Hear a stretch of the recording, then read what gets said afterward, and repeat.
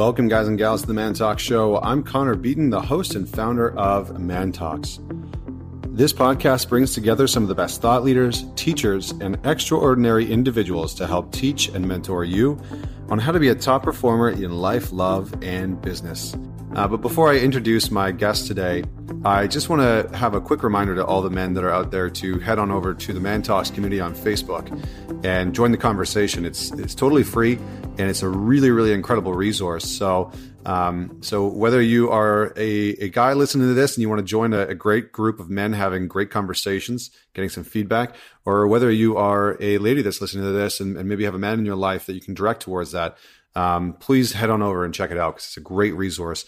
And for all the guys that are looking to go a little bit deeper and maybe do some group work with an incredible group of men that are really committed to making a difference in their own lives and the lives of the group, you should definitely check out the Alliance. It is a group that myself and Trevor Boehm lead, and we have weekly video calls where we dive into the 12 principles of a self-led man. And we work on purpose, and we work on mindset, and we work on relationships and sex and intimacy. And so we work on all of these topics in there, and all the men support one another. So you should definitely head on over and check out the Alliance. So who's joining me today? His name is Mr. Andrew Horn, and I've actually wanted to have him come on the show now for quite some time.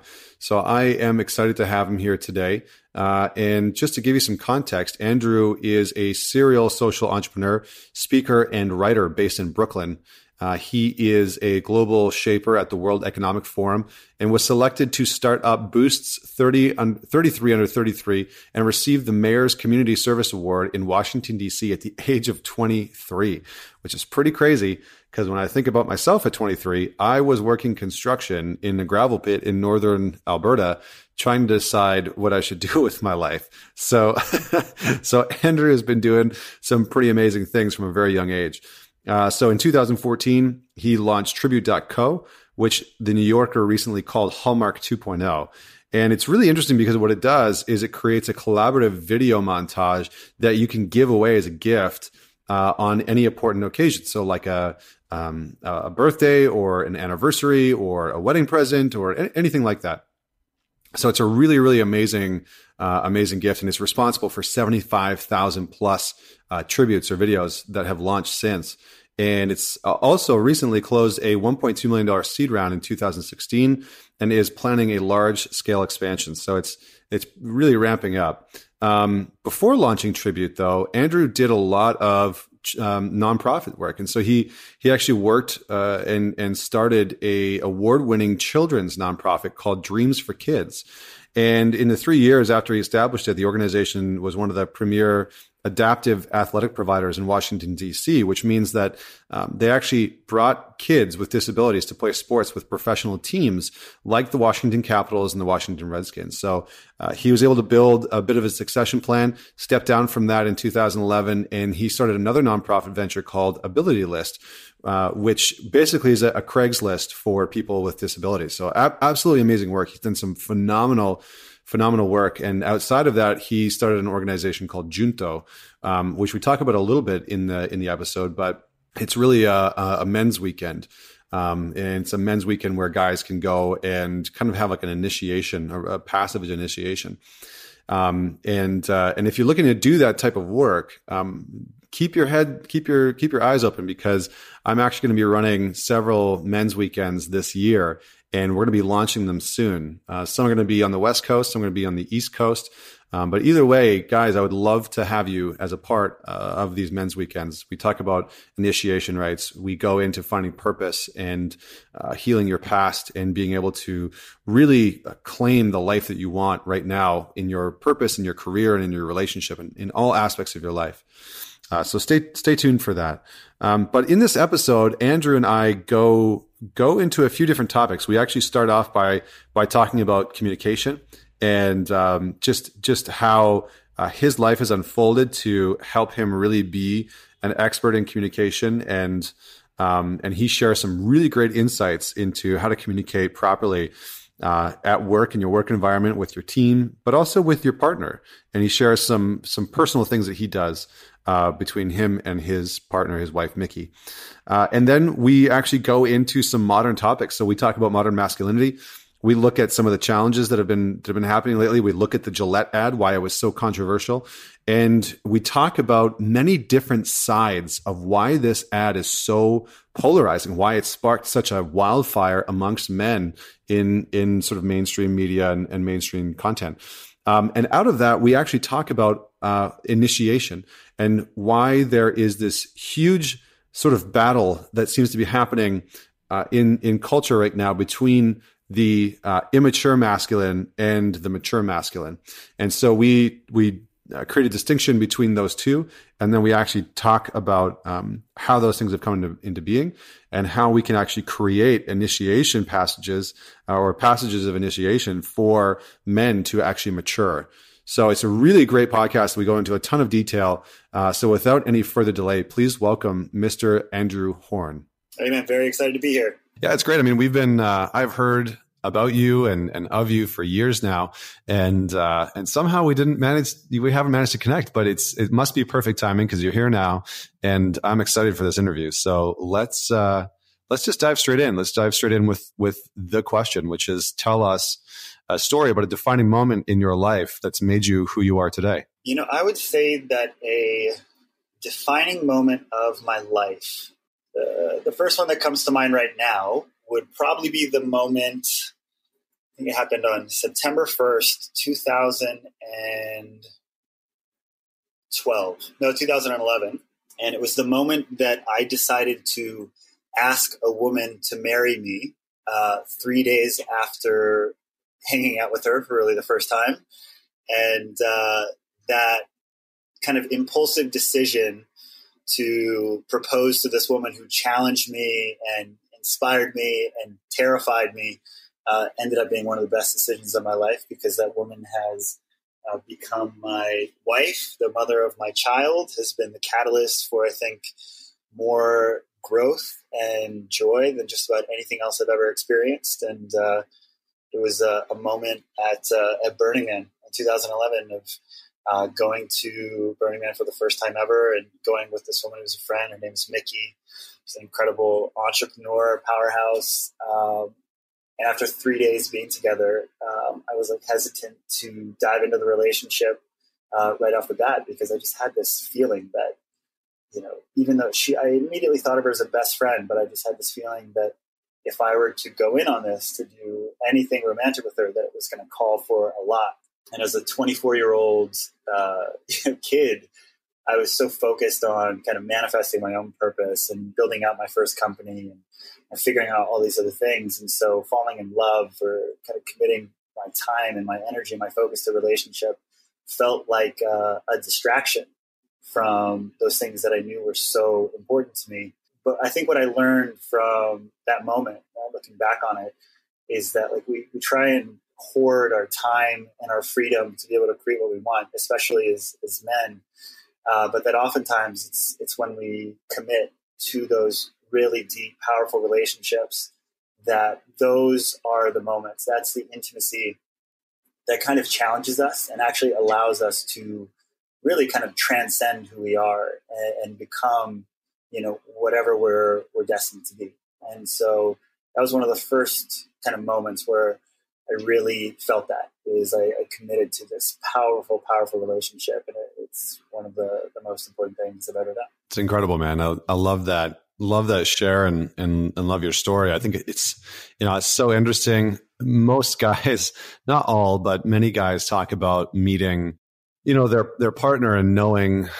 I know for myself, when I met Vienna, there was something about her initially that I was excited and exhilarated about, but also there was a part of me that was oh man, I don't know. I don't know about this. It's a little terrifying, right? That younger part of me that was just how is this? This is going to take some work on my side, because we were also 3,000 miles apart, but also just who she was as a woman was just wow, I would really get the opportunity to be my best version in this relationship. And I remember myself thinking that, and then also thinking that's going to take some work on my part. That's going to take some doing. So did you have that same experience, or what was that like for you when you first kind of came across that? Yeah, I think it was exactly that. I had just basically left my first nonprofit, this organization called Dreams for Kids. We did and still do adaptive athletics for kids with disabilities in and around DC. And so I was on this kind of place of really opening myself up to what was the next business, what I really want to throw myself into. And kind of like I was just talking about is Mickey is just this powerhouse. And one of her superpowers is just knowing exactly what she wants and asking for it. And I think that at that point in my life, I was still formulating a real strong sense of self, building up self-love and really trusting my own voice. And so to be with a woman who was 7 years older than I was and more experienced as an entrepreneur, more experienced sexually, more experienced in long-term relationships, she had such clarity about what she wanted. And I was still formulating so many of those things about what I wanted for myself sexually, what I wanted for myself professionally, what kind of boundaries I needed to erect in a relationship. And so, in many ways, it was just kind of like throwing myself into the lion's den, going up and being faced with that, about realizing that in these strong partnerships, what's so powerful is that when people really ask for what they want, that it empowers the other person to do that for themselves. And so that was probably one of the greatest gifts of that relationship, is that it forced me to really find this kind of strength and trust in my own voice and to bring that into the relationship. And now that's something that I really bring into all of my relationships, is the idea that if I need anything, if I want something, if I'm frustrated or upset or not getting something that I need, I feel kind of righteous in my ability to be able to just ask for that, because I know that by doing that and opening up a dialogue where they feel that they can do the same thing, that it really allows relationships to evolve to the next level and support both parties. So that was really my experience of it early on. Nice. What was your journey of actually starting to embody that? Because I know that for a lot of guys, they enter into a relationship and maybe how they've been in the past is not how they want to show up in that relationship or how they want to show up in the future. But it can be very confronting to start to really embrace some of the qualities that you're talking about, giving direction for yourself in the relationship, being able to set some of those boundaries in the relationship and say, here's where my non-negotiables are. Here's what I won't necessarily like put up with in the relationship. But at the same time, here's what I want in the relationship. How did you leverage curiosity in really defining what it was that you wanted in your relationship? I think that's really the question that I wanted to ask. I will be the first one to say that we had help. And I think it's like one of the best things that we've ever done. And one of the things that I always share with couples, wherever they're at in their journey, is about 2 years in, Mickey and I were having a lot of challenges connecting in the bedroom. It's, the sex that I was having was very much a part of like my drunken bachelor lifestyle. And the type of sex that she was having was the type of sex that she'd been having with her long-term boyfriends of 5 and 6 years. So very, very connected, very slow.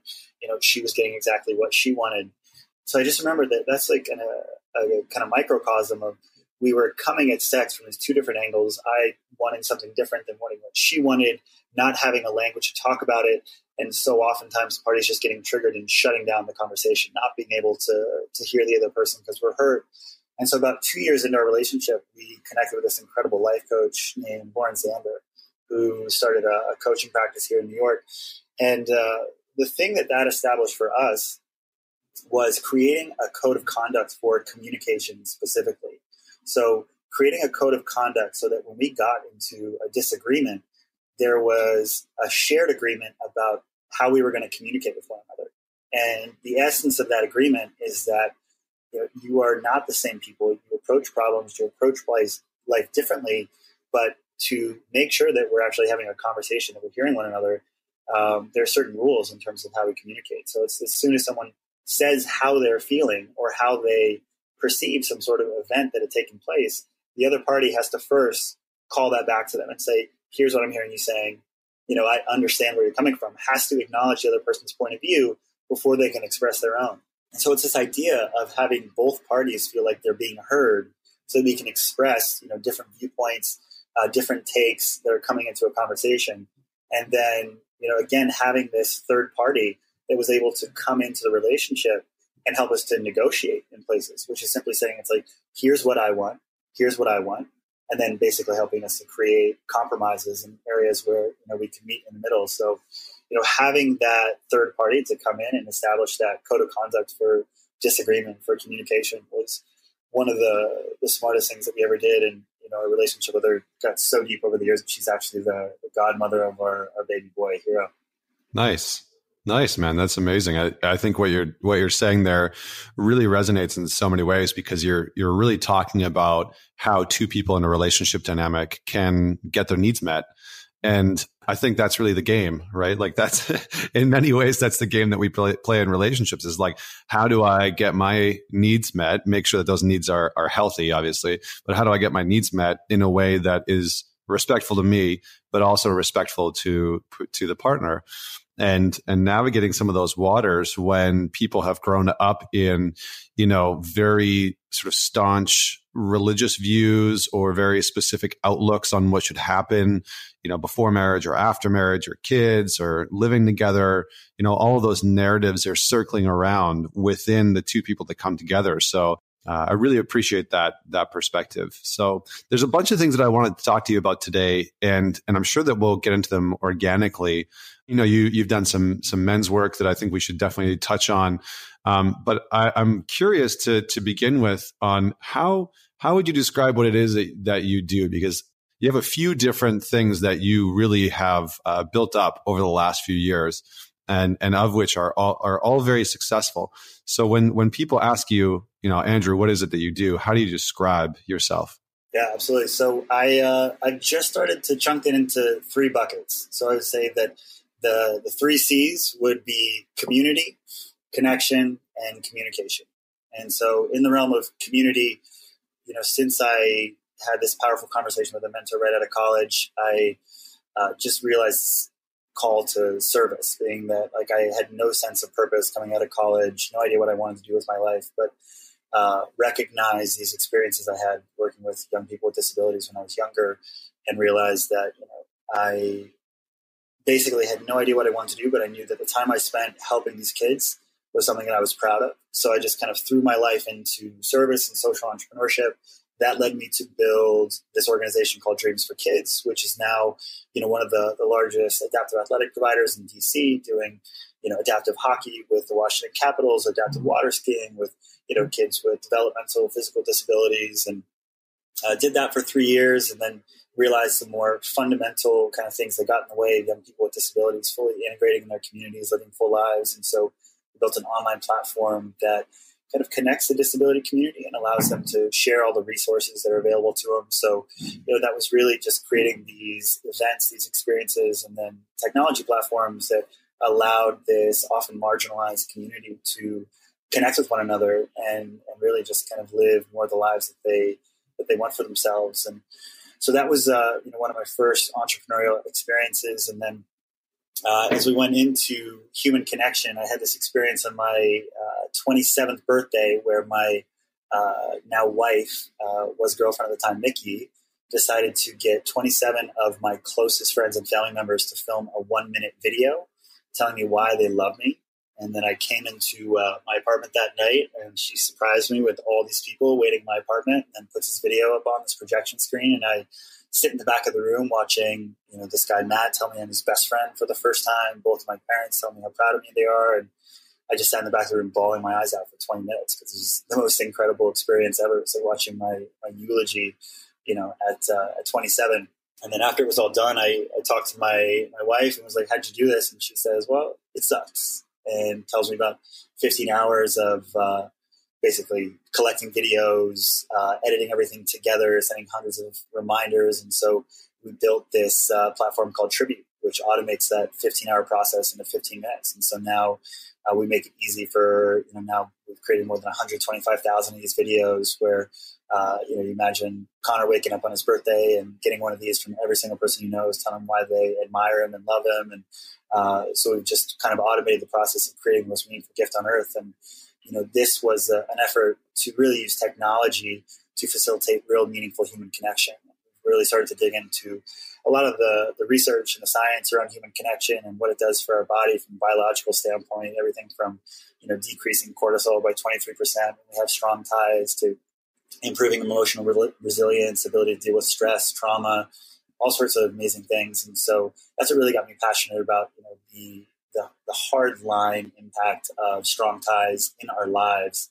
And so that was a really, really powerful turn where I realized that human connection and fostering meaningful relationships for people was, something that I deeply, deeply cared about, and also something that I lacked, when I was growing up in Hawaii. As one of the lone haoles in my school and didn't have the relationships that I really wanted. And so when I started to really care about human connection, I looked at what is the thing that I believe gets in the way of deep, meaningful human connection. And I think it's people's inability to communicate effectively. And I think that fundamental inability to trust your voice, to stop caring about what people think about you, to articulate the value of your ideas, is something that has become really kind of epidemic in our society. With people turning for these technical platforms, not learning how to articulate their thoughts, not learning how to spend time in dynamic situations offline with people. And so this next venture with Junto, with Social Flow, this book that's coming out, is really all about creating tools and experiences that allow people to connect deeply with themselves and really transform their beliefs so that they can show up fully in their power wherever they go, and leverage their authenticity, their curiosity to connect deeply with anyone, anywhere, anytime. And so those are the 3 C's and what I'm up to in the world. Nice, man. That's incredible. I love that you've sort of like packaged them up, because I think sometimes when we take on different projects, it can kind of be like, where's the line between all of them and how do they connect? And I really appreciate the fact that you have these 3 threads that actually connect everything that you do. And I think that's a good sort of example for men that are out there that might have multiple projects, right? Maybe they have their profession or their business, and then they got their side hustle, and kind of seeing how all of those things fit together. I like the way that you've broken it down into themes. So one of the things that you really touched on there that I found to be really relevant in not only the work that you do, but a lot of the work that we talk about on Man Talks is really this perspective of deep relationships, deep connections to the people that are in our lives. And there's been a direct correlation between, health and longevity and mental and emotional health specifically in men's lives and their depth of connection in relationships. And, interestingly enough, I just got off a call with one of the men's groups that I run, the Alliance, one of the virtual programs. And one of the guys was saying, I just found out yesterday that one of the guys that is sort of like one of my acquaintances that I would normally keep in touch with and talk to once a year, every once in a while, he said, last week I was literally thinking to myself, I should reach out to him and see how he's doing. And he found out yesterday that this guy had passed away from cancer. And he didn't even know that he had cancer. He didn't even know he was battling with it. And he said it was such an odd feeling because here's a man that I could just pick up the phone or see him and have coffee. And it was the type of connection where you can just pick up where you left off, right? You can just pick up right where you left off. And I think a lot of guys have those types of connections, right? So when you say, hey, do you have a close friend? Most guys are like, oh, yeah, absolutely. Like I have this connection, this relationship with other men where I can just pick up where I left off. The challenge is that as the older that you get, which I'm sure that you're familiar with, the older that you get, the more that you have less time and family kicks in, you're taking care of kids and suddenly those relationships drift further and further apart. So from the work that you do, how have you seen really healthy friendships be maintained? And then secondly, not only how do we maintain good friendships, but how do we begin them? Because I think that a lot of men are really challenged by trying to begin and start new relationships, especially when they get into like their 30s and 40s. It seems to be a big challenge. Yeah, absolutely. So, I'll address, I think, 2 questions that I heard there, which is how do we maintain these meaningful relationships? Mm-hmm. And the second, which is how do we create them? Yeah. And both of those I have pretty distinct experiences with. And I think that first one about how do we maintain these important relationships, and like one of the counterintuitive things that I oftentimes talk about, because now I work with a lot of companies to create systems for meaningful communication, and basically how do we increase engagement between employees just through establishing a construct for better communication. And one of the things I oftentimes talk about is how oftentimes social media and technology are demonized as these tools that lead to disconnection or meaningless surface level connection online. But there's actually research that shows that the way that social media, the way that the internet contributes to our relationships just depends on the way that we use it. It's like the idea of the car. When the car first was introduced, it was fundamentally polluting the internet, the environment, and letting off all these toxic fumes, and people were driving drunk. And so it wasn't necessarily that the car was bad. It was just that how we use it, and now we've learned to evolve and use it more properly so that people are safer, protects the environment more effectively. And so the same thing with technology is that, when you're on social media, one of the simplest things that you can do with your relationships as a simple practice is that they call this passive browsing, is that if you are just on Instagram, on Facebook, and you're browsing without interacting, that's exponentially more likely to lead to these kind of decrease in subjective well-being. But if you are viewing people that you're close with and you make a conscious choice to interact with those posts, and I would say even going further than a like, but the action of actually commenting on those posts is something that's significant enough, that requires enough thought, that it's kind of this action of appreciation that's actualized, that does lead to a deeper level of connection and actually increases in subjective well-being when we're kind of talking about browsing. So using even those portals that we're on almost every day for most of us, and then also even using technology tools like Tribute and things like that, where we created an app where now you can get all your friends' birthdays and every single year, the same way that the Facebook wall used to be something that was so powerful. You wake up and you have all these messages from people and you feel so special. And now that's kind of gone by the wayside because you realize that that's just a bunch of people pressing one and automatic happy birthday messages are coming through. But, how do you take those milestone moments in people's lives to really kind of acknowledge them? And so I think that birthdays and anytime something positive is happening in your friends' lives is that if you can't be with them all the time, like what I always say is just celebrate the shit out of their milestones. Because if you just keep in touch with them, if they're posting something positive, if they have a birthday, if you just take those moments to celebrate the shit out of your friends, out of your loved ones, that is, in my opinion, enough to keep a thread alive where you guys can check in on those milestones, and we'll have a really positive impact on sustaining some of those more meaningful relationships. And not only for friendships, but intimate relationships. But it's been studied and well documented by a lot of researchers that are looking at things like appreciation and validation, and how when we share appreciation with the people in our life, that's actually like the glue, the connective tissue that keeps that relationship together.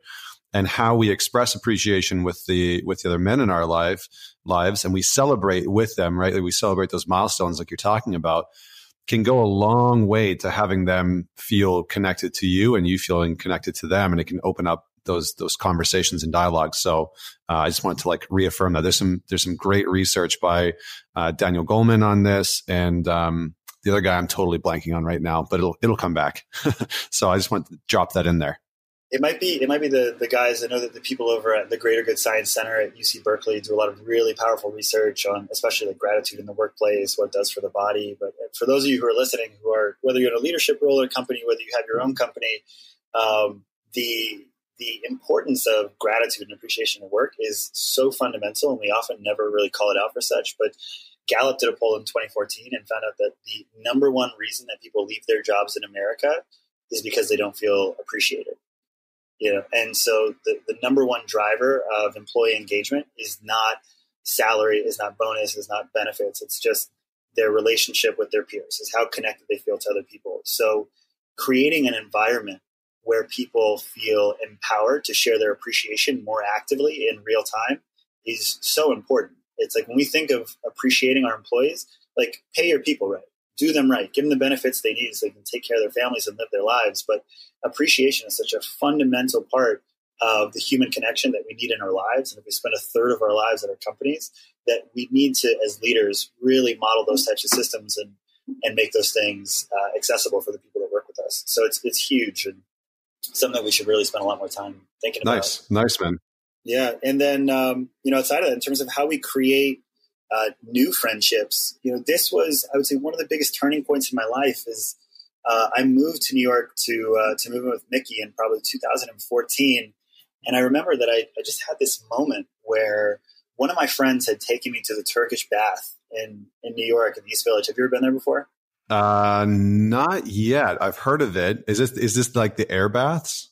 It's not the air. So the air bath is very nice. The Turkish bath is kind of grimy and gross, but it's like old school New York, and it's an amazing experience. I love it. And so a friend took me there, and I always remember it was my buddy Alex, and we were in there for an hour and a half.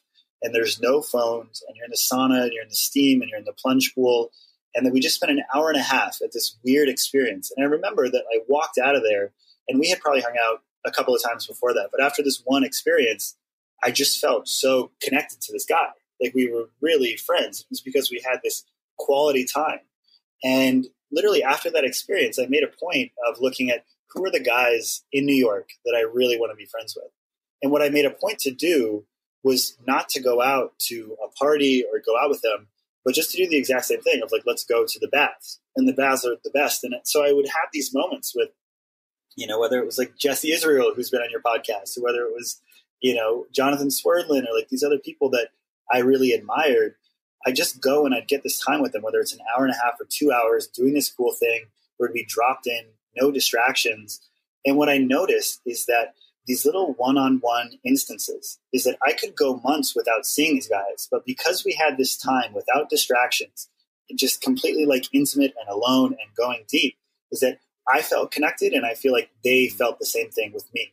And I just found that, those types of experiences of one-on-one for me were so much more energizing, where I might go to a party or, whatever it might be, and I could have a ton of fun, but I'd leave that experience of connecting with so many different people feeling somewhat drained.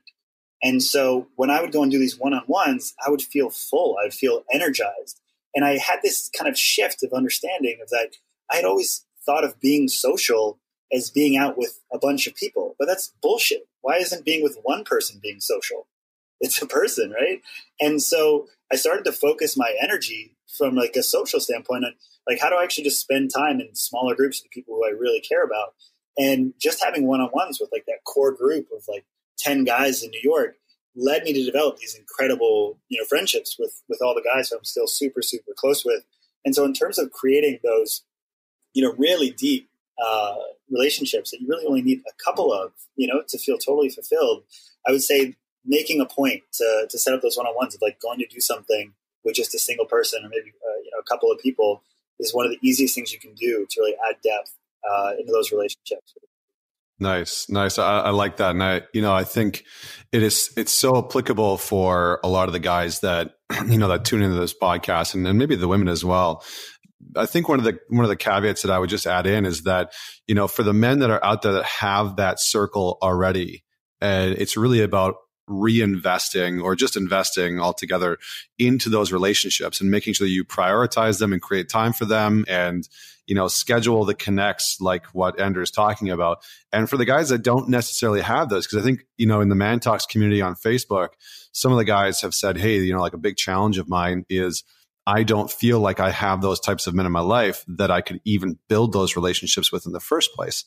And so I'm wondering if you can speak to that. I think one of the big things that I've found is encouraging them to get out to, events like Man Talks or go to a men's weekend like the Mankind Project or, Junto or whatever it is, but actually putting yourself in the position of surrounding yourself with the type of men that you think you would like to connect with and sort of testing out a few different environments. So have you ever gone through that process before? Yeah, absolutely. And I love that you said that. And I've actually thought a lot about this whole mentality is that because I work with a lot of guys who, again, are in places where they have friendships, a lot of them that have carried over from college or childhood that might not necessarily be serving who they are today. Mm-hmm. So how do you start from that place of building relationships with the type of people who are bringing what you want into your life? And so what I say to these guys is don't think about going to find friends. Is start with the question of what do I want to do more of? What are the things that I really enjoy doing right now? And so whether that is working out, whether that is watching sports, whether that is personal development and men's work, whether that is mindfulness and meditation, of like, what are the things that you are fundamentally fascinated by that you want more of in your life? So find those things that you just love doing for yourself. And then from that place, you're connected to a place of excitement and energy for what you want to do. And then from that place, you can go and search out the communities that are centered around those very activities, those disciplines.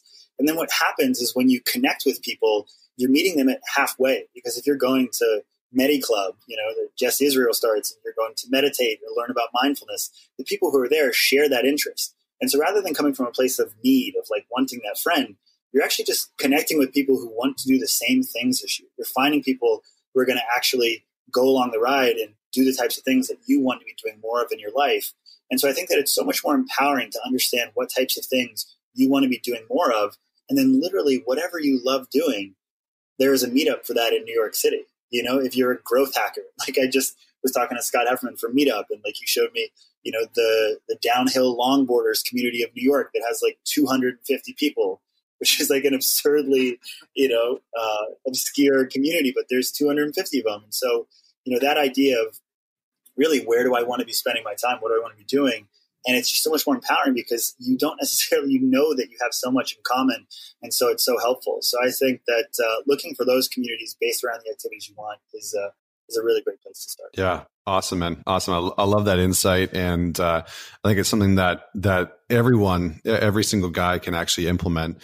I want to shift gears a little bit, and I want to talk about masculinity in modern culture. It's something that I've been starting to bring up a little bit more on these interviews, and actually talk with guys like you who are really at the forefront of their industry, and really talking about the shift that you see in modern masculinity. And I know that recently there's a lot of I want to say turmoil, but a lot of controversy around certain things that have been happening in the media. Like, Gillette released that ad that seems to have just lit up the internet like a Christmas tree. Some people are like, "Oh, this is the greatest thing to happen to men and masculinity since ever," and other people are like, "This is everything that's wrong with the world." So what's been your take on where modern masculinity is, how it's maybe shifted, and then we can kind of dive into the Gillette ad and why it's so controversial. But where do you see modern masculinity right now? What's the challenge that a lot of men might be feeling or facing? Yeah, I think that the conversation that we currently find ourselves in about masculinity as a whole, it was one that was sparked from a place of outrage and a response to an outpouring of outright violence against women, as a response to the Me Too movement. And so the exploration of modern masculinity is not just one of what does it mean to be a man? What does it mean to be a healthy man? What does it mean to, be masculine at all?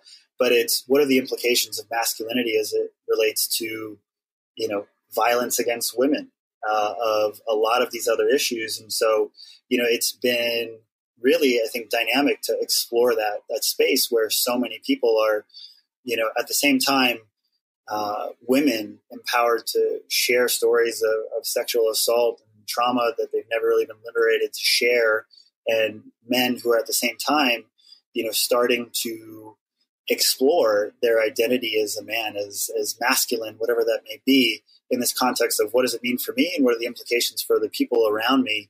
And, I will talk about the Gillette ad. I think it just kind of seamlessly flows into the whole conversation. But I think that at the end of the day, it's incredibly positive because it brings this conversation, this exploration into the limelight. More people are talking about masculinity, whether that's through the frame of toxic masculinity, than they were 2 weeks ago. And that's a good thing because it's a great conversation to have. And, it's not a conversation that is new by any means. There were all sorts of luminaries that came before us, whether it's like Warren Farrell or Robert Greene or, the Iron John guys, or, there's been these moments in time where, masculinity and what the implications were for lifting up all people were. And I just think that right now it's become such a hot topic because it feels like such a necessary conversation to this major media moment that we had with Me Too. And, I agree that it is. And I think that, the frame that I take on men's work right now is that, this exploration of masculinity, of what it means to be a man, is really kind of twofold, is that it really is about empowering men to become the type of person, the type of man that they want to be, but that exploration, that inner work of, asking yourself big questions, like understanding how you relate to other people, how you impact other people, is inherently an act of service. And I think that frame is a really important one right now, is that by engaging in this conversation, is by engaging in this personal inquiry, like you will be better, not for yourself, but for people. And like from that place, we're going to move towards a safer, more equal society. And so that's how I'm thinking about the conversation right now, and why, I've been really excited to dig into it and explore it. And, again, I think that the Gillette ad was very positive, and at the same time, it sparked a conversation for me about things like the usage of the word toxic masculinity. And, for me personally, I don't have a reaction to that. I also do think that just because I've talked to probably since that hundreds of people and probably like 50 guys just saying like, what is your response to this? And I had a lot of people who did respond to that saying that they feel like toxic masculinity, that term, is an inherent attack on the essence of who they are. They don't see it the way that I do, which is toxic masculinity is a word that refers to a specific grouping of behaviors that we associate with men. And, more specifically, you're looking at the ad, violence against women, dismissing women. And so that term in and of itself has been so charged that it oftentimes shuts down a conversation before it even starts, where I think that without a term like toxic masculinity, that if you're just showcasing these types of behaviors that society is obviously no longer ready to kind of tolerate, of, whether that's like touching women inappropriately in public, the ad would have been just as effective in modeling these more kind of mature, evolved masculine behaviors that we want to support in society right now. So I'm excited to hear your thoughts, and how was your response to it? Yeah, I mean, I think it's interesting, right? Because there are two sides to it, right? I think the challenge with the terminology toxic masculinity is that men are tired of hearing it, right? I think there's a big population of men that as soon as they hear those two words next to each other, they tune out, or they become completely run by their reactivity. And I think the challenge with it is that the perspective to people that maybe haven't dug into the conversation or where the conversations come from or why that conversation is happening, but just to like the average person that might not be listening to podcasts like this, is that they hear something like toxic masculinity. And if it's not in the right context, it immediately becomes, oh, masculinity is toxic. And I think that is coming from this perspective that really, like, mainstream media has picked up on this idea that, women are on the rise, the feminine is on the rise, and that's great. There's absolutely nothing wrong with that. We should be empowering women. We should be creating space for them in every single way and honoring what they bring to the table as equals. I've said it on, I think I said it on a mini episode once, but there's a great quote by Friedrich Nietzsche, and he says, intercourse is not great intercourse unless done with an equal. And it's the idea that intimacy specifically is never great unless we do it with someone who we perceive to be an equal. That as soon as we have an imbalance in not necessarily the power, but in the perception of this person, what this person brings to the table as a man or as a woman or whatever gender they identify as soon as we look at them and we say, oh, this person is less than me in some capacity, they're no longer my equal, it creates an imbalance, and it's unhealthy. And so I think one of the big challenges is that for men, when they hear the words toxic masculinity, they feel like they are being put below women in a lot of ways, or that there is somehow an attack on masculinity at its core. And for most guys, they don't differentiate between the fact that what's being talked about is a select few qualities that can be very detrimental. And I don't even necessarily know if those qualities are attributed to modern masculinity as much as they are attributed to an archaic perspective of masculinity. I think the challenge is that that archaic version of masculinity is also wrapped up with things like nationalism, right? And nationalistic pride for your country and what it means to be a successful contributor to the country that you live in. And so it's not just like one layer that's being looked at when we say toxic masculinity. It's like this whole onion that all of a sudden a man's identity is interconnected with. And I think the challenge is that maybe I'll just wrap up by saying I was laughing really hard at this whole situation. I actually got a huge kick out of this because there were men who were completely losing their shit, that were like, that really, like, this was the end of the world. This Gillette commercial was like the end of men, and the funny thing is that they are a company, they're a company whose job is to sell razors, right? That's really what they are there to do.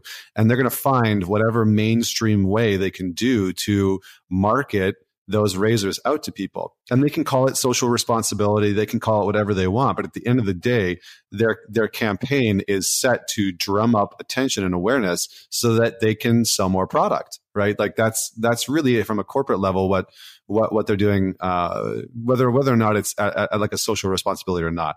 And I think that for some people, they see a corporation creating a message like this, and they won't listen to the message because they question whether the messenger should even be talking about it in the first place. And it cuts them off from actually receiving what they could receive. So as someone that works with companies, where do you see the social responsibility of organizations? Because I feel like more and more companies are responsible for so much more now than they used to be, like, 3 or 4 decades ago. So where do you see the social responsibility of companies entering into the conversation around what it means to be a man or not be a man? Yeah, absolutely. And I want to bookmark because I kind of want to go back to some of the things you just said and play like devil's advocate of some of the angles that as I was exploring it online, of some of the things that especially women were commenting on my posts. But as it relates specifically to CSR and corporate social responsibility, I like to think about it in the idea of so what is the impact versus what is the intention of what they're doing? And so from an impact standpoint, it has sparked this massive online conversation about masculinity and more specifically, from what I've seen, really toxic masculinity. And in terms of the intention, I think that, again, it's like we are naive if we think that, at the end of the day, a company like P&G didn't test the shit out of this ad and know precisely how their demo was going to respond. And, right. This is one of the dangers of the internet right now. And I have a lot of friends who are really active in the space. I'd love to get you on with my buddy Max Stossel or Tristan Harris from the Time Well Spent movement. But they're the guys who really talk about the fundamental mechanisms that we interact with the internet through, and the people who are creating our online universe, that they are optimizing purely. And these aren't people, these are algorithms now who are much smarter than people, who are optimizing purely for time on site. So all they care about is what gets you to come onto their site and interact and like as many posts as possible. And what's been proven is that it really is, it's outrage. And so the idea of controversy is that these companies are aware that controversy leads to more conversation, which is more visibility, which is what they're after at the end of the day from a company standpoint, their bottom line. And so being controversial really does feed this conversation. And, one of the things that was sent to me that was wild is that when you look at this conversation about the Gillette ad, this has been framed as a controversy, this massive controversy that's blowing up the internet. And while there very much are people and groups that are actively resisting this and boycotting Gillette, but if you look at a lot of the articles that have been written, you have people like, even it was like Telegraph and the Daily Mail were the few that I saw, where they had this blogger that did an exploration of the articles they're writing. And what they saw is that as they were using this headline of controversy, the people that they were quoting were people on Twitter who had like 43 followers, and they'd go down and they'd show these dissenting opinions about boycotting Gillette, but they would use all these voices of these really insignificant, possibly just straight up troll accounts to frame this narrative as controversy, because as a content provider, they're dependent on ad dollars. And a controversy is more beneficial for people actually coming to that article, coming to that site. So now we're pulling, these opinions from who knows, could be in Russia, the fucking troll farm. Sorry about that. And so it's really interesting to think about it that way of like how much of this really is a controversy and how do we actually know, how heavily people are responding on both sides. And from a CSR standpoint, I was just seeing Esther Perel talk at Summit Series, and she talks about, again, it's like in a world where, our religious institutions and our communities are going away. One aspect to keep in mind here is that people are looking for moral guidance and a sense of purpose from the places that they work. Mm-hmm. And so that's a shift that, especially as an entrepreneur, we actually do need to think about, is that we spend a third of our life at work. And, when we look at the number of close ties people have dropping from 3 to 1 over the past 20 years, where do people find that sense of purpose and moral guidance? And in many cases, you have companies that are stepping into that place. And because it's such a new kind of place for these companies to exist in the public consciousness, it's difficult to navigate how much of it is truly an integrity versus, a technique to increase and sustain market share. And so I think, again, that from this one, it's safe to say that they sparked a conversation, and that conversation is so valuable. And I mean, just from my personal experience, I got so much out of that exploration online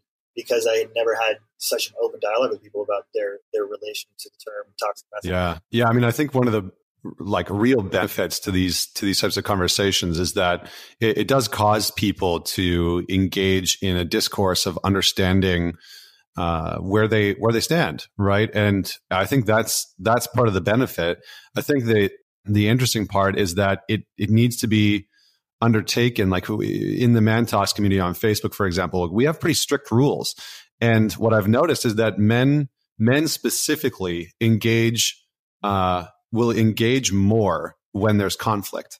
So men actually will engage more when there's challenge and conflict that's there. When there's a polarity of here's an opinion that might go directly against yours.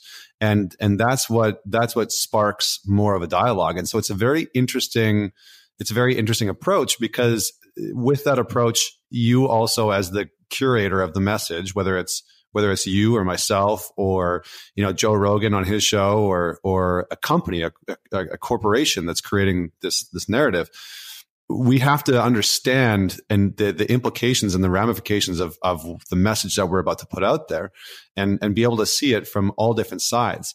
I think the interesting thing about, the part that you were saying around, guys like boycotting Gillette, that's the part that really made me laugh, right? Because it's like, well, Dollar Shave Club just markets to you in a very different way, right? Like they just appeal to your ADD and sense of humor, right? Rather than talking about serious issues, they just market to you in a different way. And I do think that companies have a social responsibility for their employees, more so from a moral standpoint now than they ever have, right? More than they ever have. I think people are entering the workplace and looking at their companies for things like purpose and a moral compass, and being able to understand what's right and wrong, because maybe those things aren't as clear because they haven't grown up in a community where those things were very clear. I do think that there were some very poignant moral lessons from the commercial. So let's actually talk about the content of the commercial. What were some of your takeaways from the commercial itself and the lessons that it was trying to convey to men about things like rites of passage and empathy and what else did you see in the commercial? Yeah, I mean, I think that at a first glance, my reaction was really overarchingly positive. And so, I mean, I look at it and so what are we advocating men not to? Okay, so we don't want men to catcall objectively women on the street. That seems like a pretty clear thing that I'm okay not celebrating. And then you go to like one of the next ones of a guy saying like, hey, honey, which I mean, I've had friends and people online who said, that's not as clear of like, what was the guy going to say after that if you really wanted to be nitpicky. And then the next one was someone saying, smile for me, cutie. Objectively, I'm not okay with someone saying that. That just seems like objectifying and like within the context that I saw, like just kind of like a douchebag thing to do. And then the next one where it gets a little more confusing was, the two kids wrestling.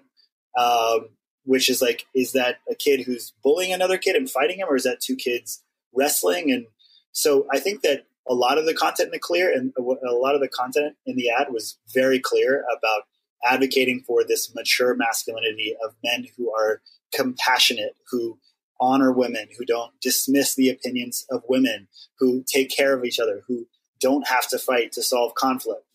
Brilliant. And I mean, if we just wanted to go into some of the moments that, we're not necessarily as clear of, like, it's been interesting to hear Jonathan Haidt from like the Heterodox Academy talk a little more about, he has a book that just came out called The Coddling of the American Mind.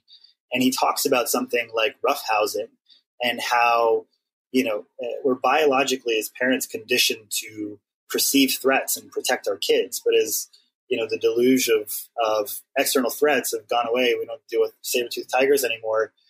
Our biology hasn't changed as quickly. And so we're still looking for threats. And so our kids basically kind of arguing or wrestling or, facing criticism, getting bullied, we view those as threats that can harm our kids, when there's a lot of research that backs up that type of rough play, especially for boys, is really essential for their development. And being able to directly interact with the experience of bullying to an extent, can be very helpful for helping people to build up the internal wherewithal and resilience to work through those situations, which ultimately is more empowering for the individual. And I say that, with a grain of salt, that to an extent, I think that sometimes when things get into overt violence or, traumatic bullying, that, it certainly makes sense for someone to step in. But an instance like that, where I think that, even something I saw in our thread that we had on Facebook was someone talking about how, like, they wrestled.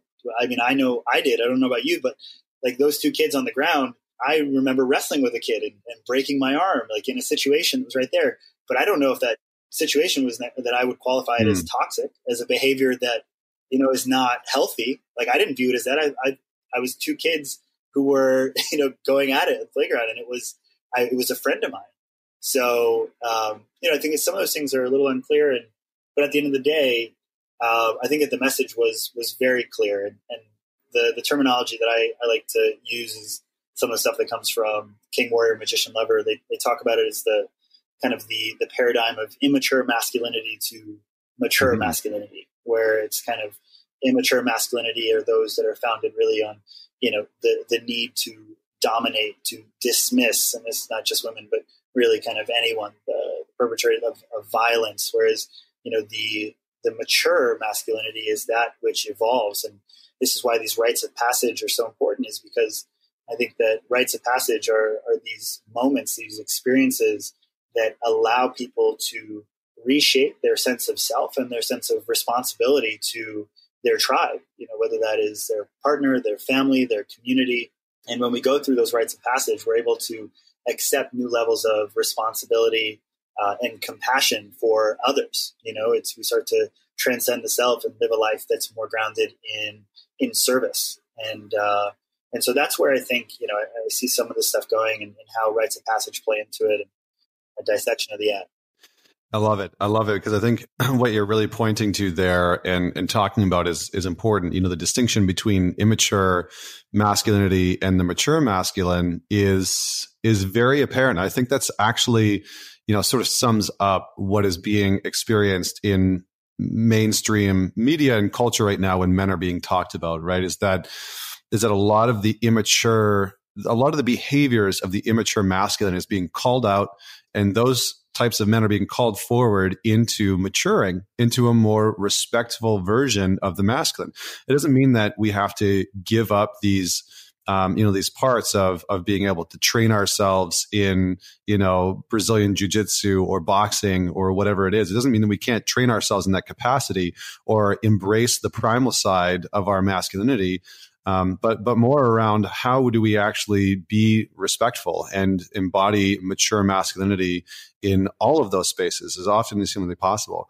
I think it does bring up a question that relates to the other work that you do, which is what has happened to our rites of passage as men over the past, decades and hundreds of years that have started to fall apart, that has really caused like this surge in immature masculine, because I think that's, for me at least, in the work that I do with men one-on-one and in groups and online, I really see that distinction is that if a man hasn't gone through some form of an initiation, either by having a healthy masculine role model in his life to really talk to him about being a man or being masculine, that there is inevitably an immaturity that shows up in that space. So maybe I'll just hand that over to you and get your thoughts on it. Yeah, absolutely. And you know what? And you can really point to where these rites of passage have gone. And, one of the markers of ritual rite of passage is it's been passed up from, ancient civilization and current indigenous communities, is this idea of accepting new responsibility. It's stepping into a new status and recognition from a community of people and accepting new responsibility. And so, rites of passage are alive and well. And you look at the ones that do exist, and honestly, for men, some of those that are the most prevalent are sports. And sports were a huge part of my life, all the way through college, and how I connect with most of my friends. And also, as a rite of passage, it's a lot of the message that comes through that is really about the physicality, is about winning, is about dominance. There are a lot of other elements that come out of that, but I mean, for so many men, I think that sports and athletics and the mentality that brings about is one of the most prevalent rites of passage that does exist still. And certainly you have, the military that's still a force in terms of a rite of passage for so many. But then also, some of those that were more prevalent in religious institutions, as religious involvement amongst young people has consistently started to decline, you lose some of those. And I would say that, as I look at bar mitzvahs specifically as one that's still around, as I've talked to a lot of guys about that, of like, did this fundamentally develop your sense of being a man? And a lot of them say yes, and many of them are like, absolutely not. And so they're torn on that. But here's where the really important rites of passage have gone, is that we exist in a time now where two really important milestones in men's lives are being delayed significantly.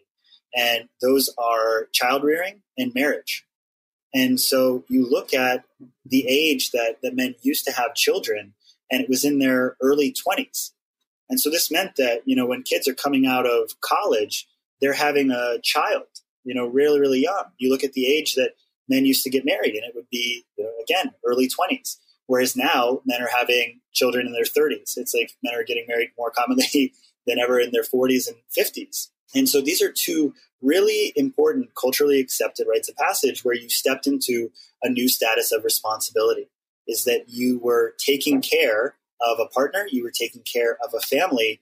And again, the type of responsibility that we step into there just leads to this fundamental call to service, to support other people. And that experience fundamentally transforms a human.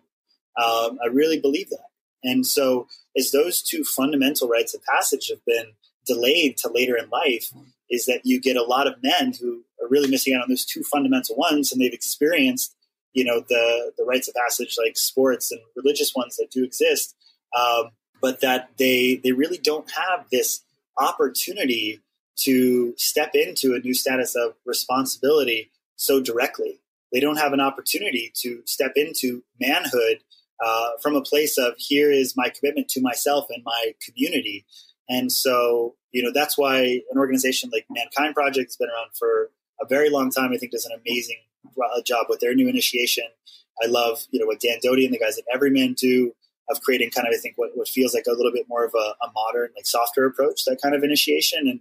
And with Junto, we're trying to do something similar of like, how do you create an experience that connects men and allows them to do just that, really explore who they are, what are the experiences that have made them who they are, and develop that sense of what it means to be a man. And then kind of deconstruct that and allow them to realize that, they get to say what it means to be a man. They get to understand how they will be of service, who they want to be in the people of their lives. And when you get to do that in community, it's so powerful, because it's one thing to come to a realization on your own, but it's a completely different thing to declare that in front of a group of people. To be seen and to be celebrated for stepping into that is such a powerful thing. So, that is really what's most exciting for me and with the Junto is, is how do we curate all the best stuff that's happening? But what I'm most excited about is right now is really structuring a rite of passage that's almost templatized so that people can create these types of experiences for young men, for recent grads, for groups of friends, anyone who wants to just take an opportunity to create one of these experiences for people in their lives and to really kind of step into mature masculinity on their own terms. Nice, man. I mean, that is very much needed in the world. And I definitely am aligned with that mission. I think a lot of the stuff that we do in the Man Talks weekends, like when we do a men's weekend or run any type of group, it's with the understanding of like bringing men through part of that journey of initiation that maybe they never got growing up, or maybe they never even thought about. And I think the interesting thing, the benefit of the commercials like Gillette and some of these conversations is that it's actually causing men to think about whether or not they have defined for themselves what it means to be a man and what it means to be masculine. And what it would mean to raise a son, or even a daughter, but to raise a son to become a man, to become masculine. And I think it's really making a lot of men question what is healthy, like where are the lines, and what is not healthy, what's damaging to themselves, to their family systems, to their communities and societies. So, man, I mean, we could go on this topic forever and ever, but I think we've unfortunately run out of time. And so maybe just leave our listeners with a little bit of a snippet into what you're excited about for what's awaiting you in 2019, and just a little bit around where they can find you. Absolutely. Well, thanks, man. Again, I really appreciated the conversation. And, what I'll say about this, and one thing I'd love to part for people who may take what we've said here and spark their own dialogues, is to just emphasize again that anytime you're stepping into a conversation that might be kind of tinged with a little bit of controversy or may trigger people, that to have the fundamental belief that you're going in to discover, to learn, and not to win. It's like, what is your belief? What are you taking into that? And understanding that the goal is to learn as much as possible about what the other person thinks.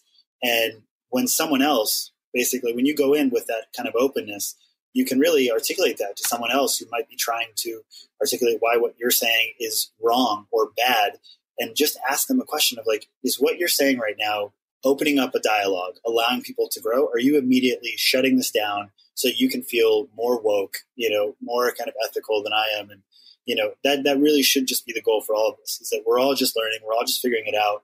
And that as long as you go in with that mentality, I think everyone is going to be much more capable of having this really important conversation and growing on their own terms. So I really appreciate the opportunity to come on and talk about it.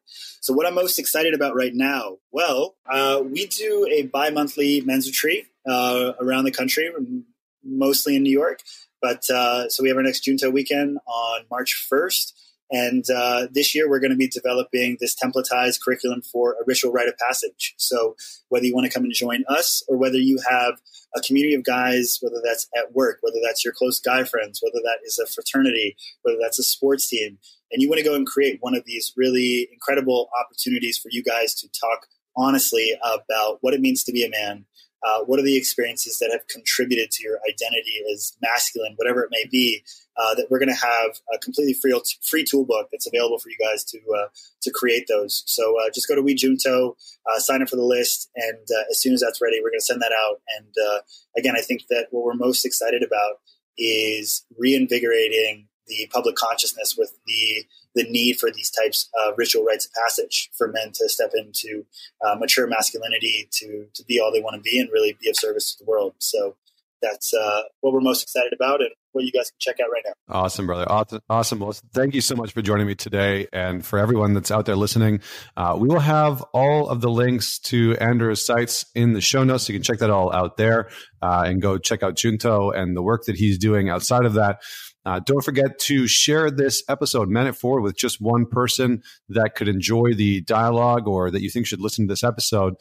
Don't forget to leave us a review on whatever platform you're on. We are on Google Play and Spotify and iTunes. We're on all the big names now. So don't forget to leave us a review and subscribe so that you never miss an episode. So that's it for us today. This is Connor Beaton signing off. Join me next week for another inspiring conversation with another inspiring individual.